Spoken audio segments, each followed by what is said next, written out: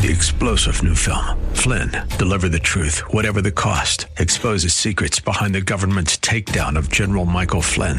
Flynn knew what the intel world had been up to. He ordered the first audit of the use of contractors. This set off alarm bells. He told the truth. He was the most dangerous person for Donald Trump to hire. They had to get rid of Flynn. Flynn, deliver the truth, whatever the cost. Available now. Watch it today. Go to salemnow.com. salemnow.com. Now, the baptism of Jesus is far more significant than many of us might understand. And in fact, so much so, it's included in all four of the Gospels. And this event is the beginning of a ministry that will forever change the world and forge the direction of God's relationship with His people. That's Pastor Leighton Sheely. He's the senior pastor at Church of the Highlands in San Bruno, and this is a broadcast called Study, Verse by Verse. We're on the air at this same time, Monday through Friday, and if you'd like to know more about us, you can find those details on the web at highlands.us. You can also let us know that you listen to the broadcast.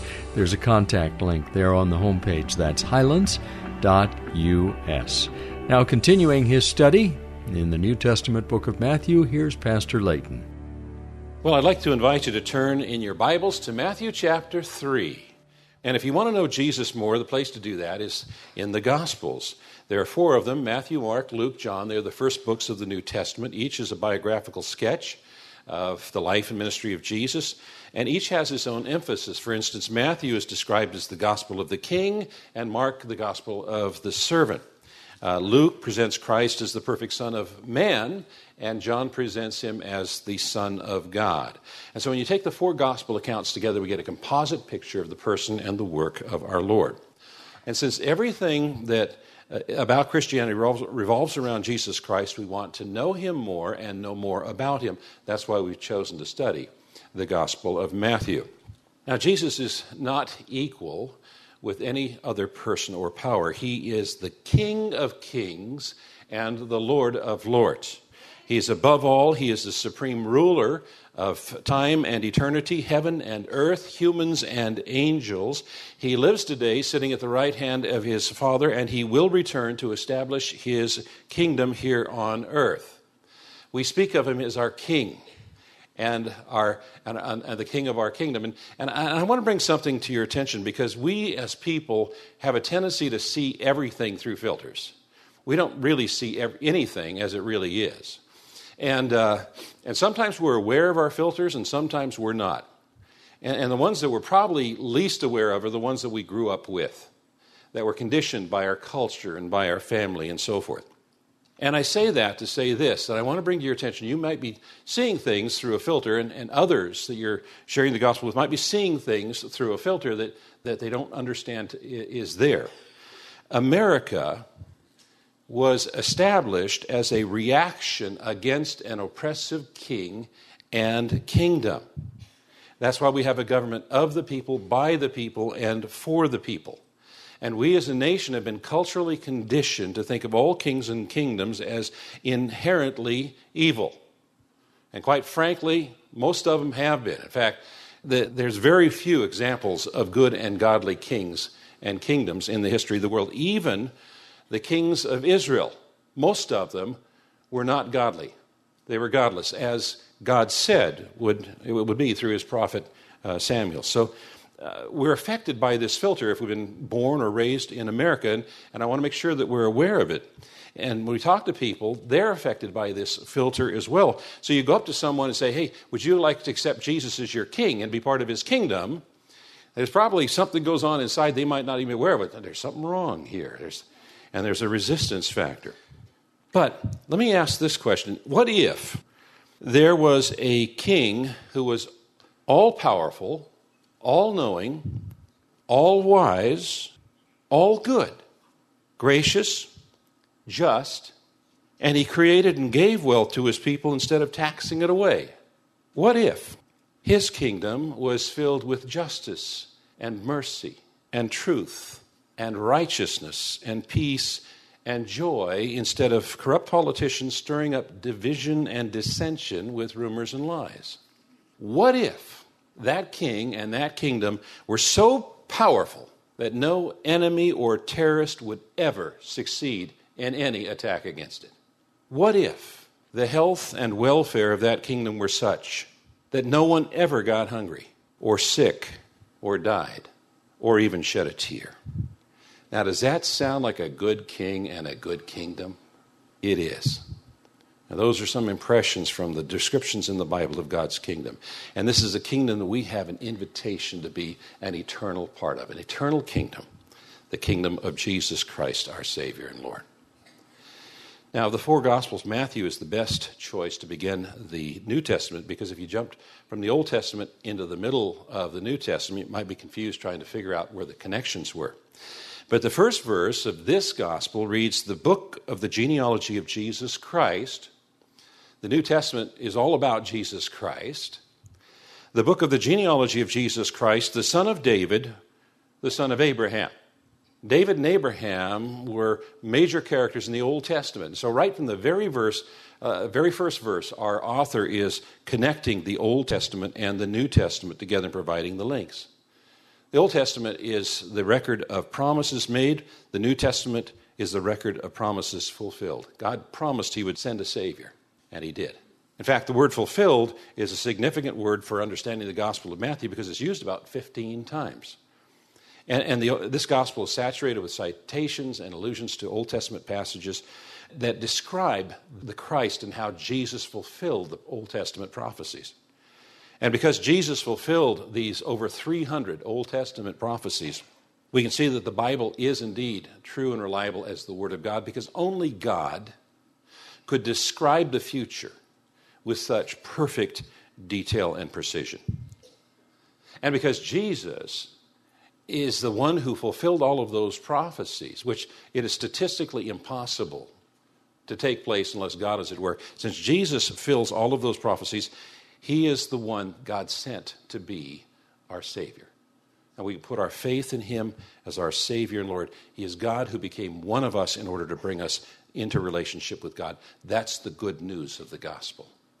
Now, we studied through the first couple of chapters of Matthew back in November, coming into the Christmas season. It's a Christmas story.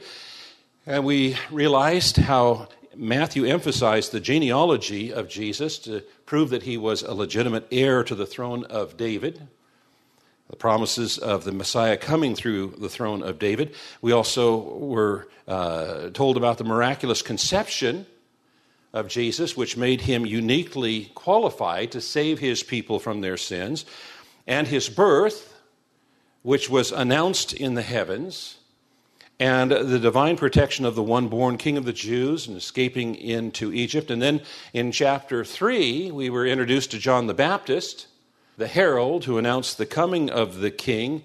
And now we're in verse 13, and we're going to be informed about Jesus' baptism.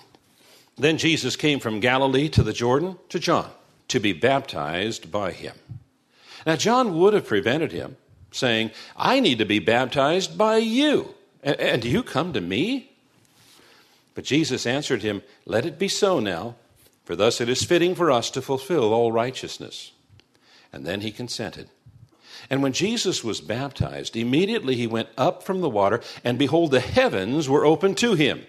And he saw the Spirit of God descending like a dove and coming to rest on him. And behold, a voice from heaven said, "This is my beloved Son, with whom I am well pleased." Now, the baptism of Jesus is far more significant than many of us might understand. And in fact, so much so, it's included in all four of the Gospels. And this event is the beginning of a ministry that will forever change the world and forge the direction of God's relationship with his people.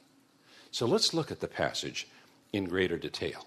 Verse 13 says, "Then Jesus came from Galilee to the Jordan to John to be baptized by him." And so it says he came from Galilee. Galilee is in the northern part of the region, where John was baptizing in the Jordan was in the southern part of the region. So what that tells us is that Jesus traveled many, many miles, probably by foot, to go to where John was baptizing. Now, it's important for us to understand that John's baptism is not the same as Christian baptism. It's not the same, but it was a preparation for it.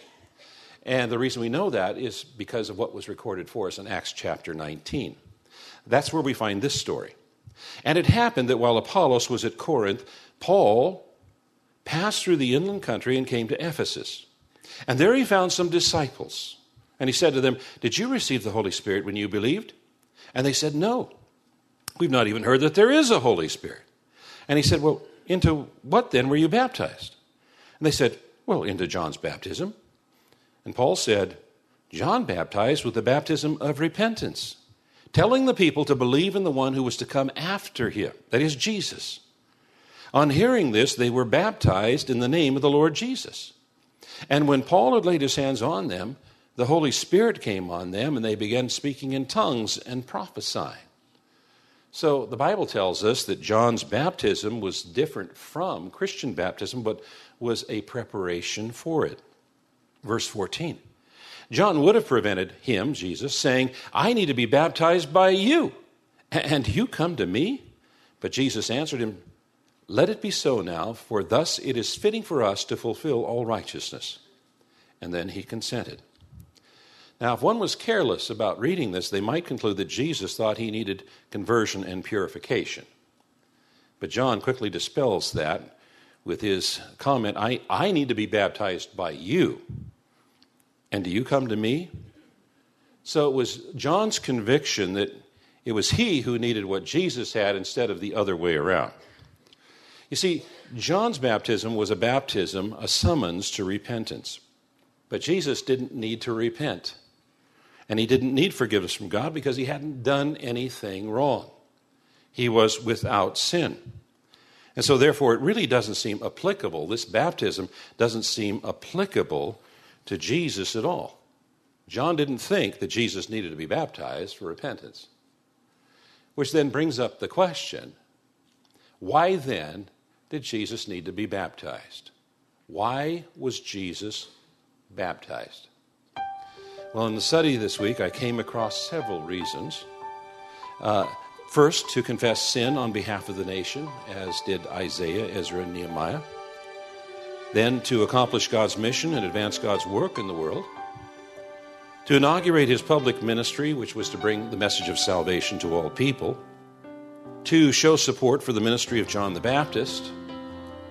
To give us an example to follow.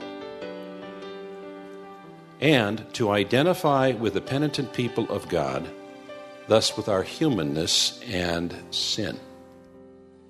And we'll pick it up right there tomorrow at this same time as we wrap up the week, and Pastor Layton continues this new message in his series from the book of Matthew.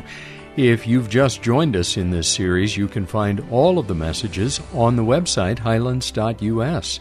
That's highlands.us, plus additional information about this broadcast ministry and also the church. That's highlands.us. And please let us know that you've tuned in to the broadcast. I'm Mike Trout. Thanks for joining us. Come back tomorrow at this same time when once again we'll open the Word of God and study verse by verse.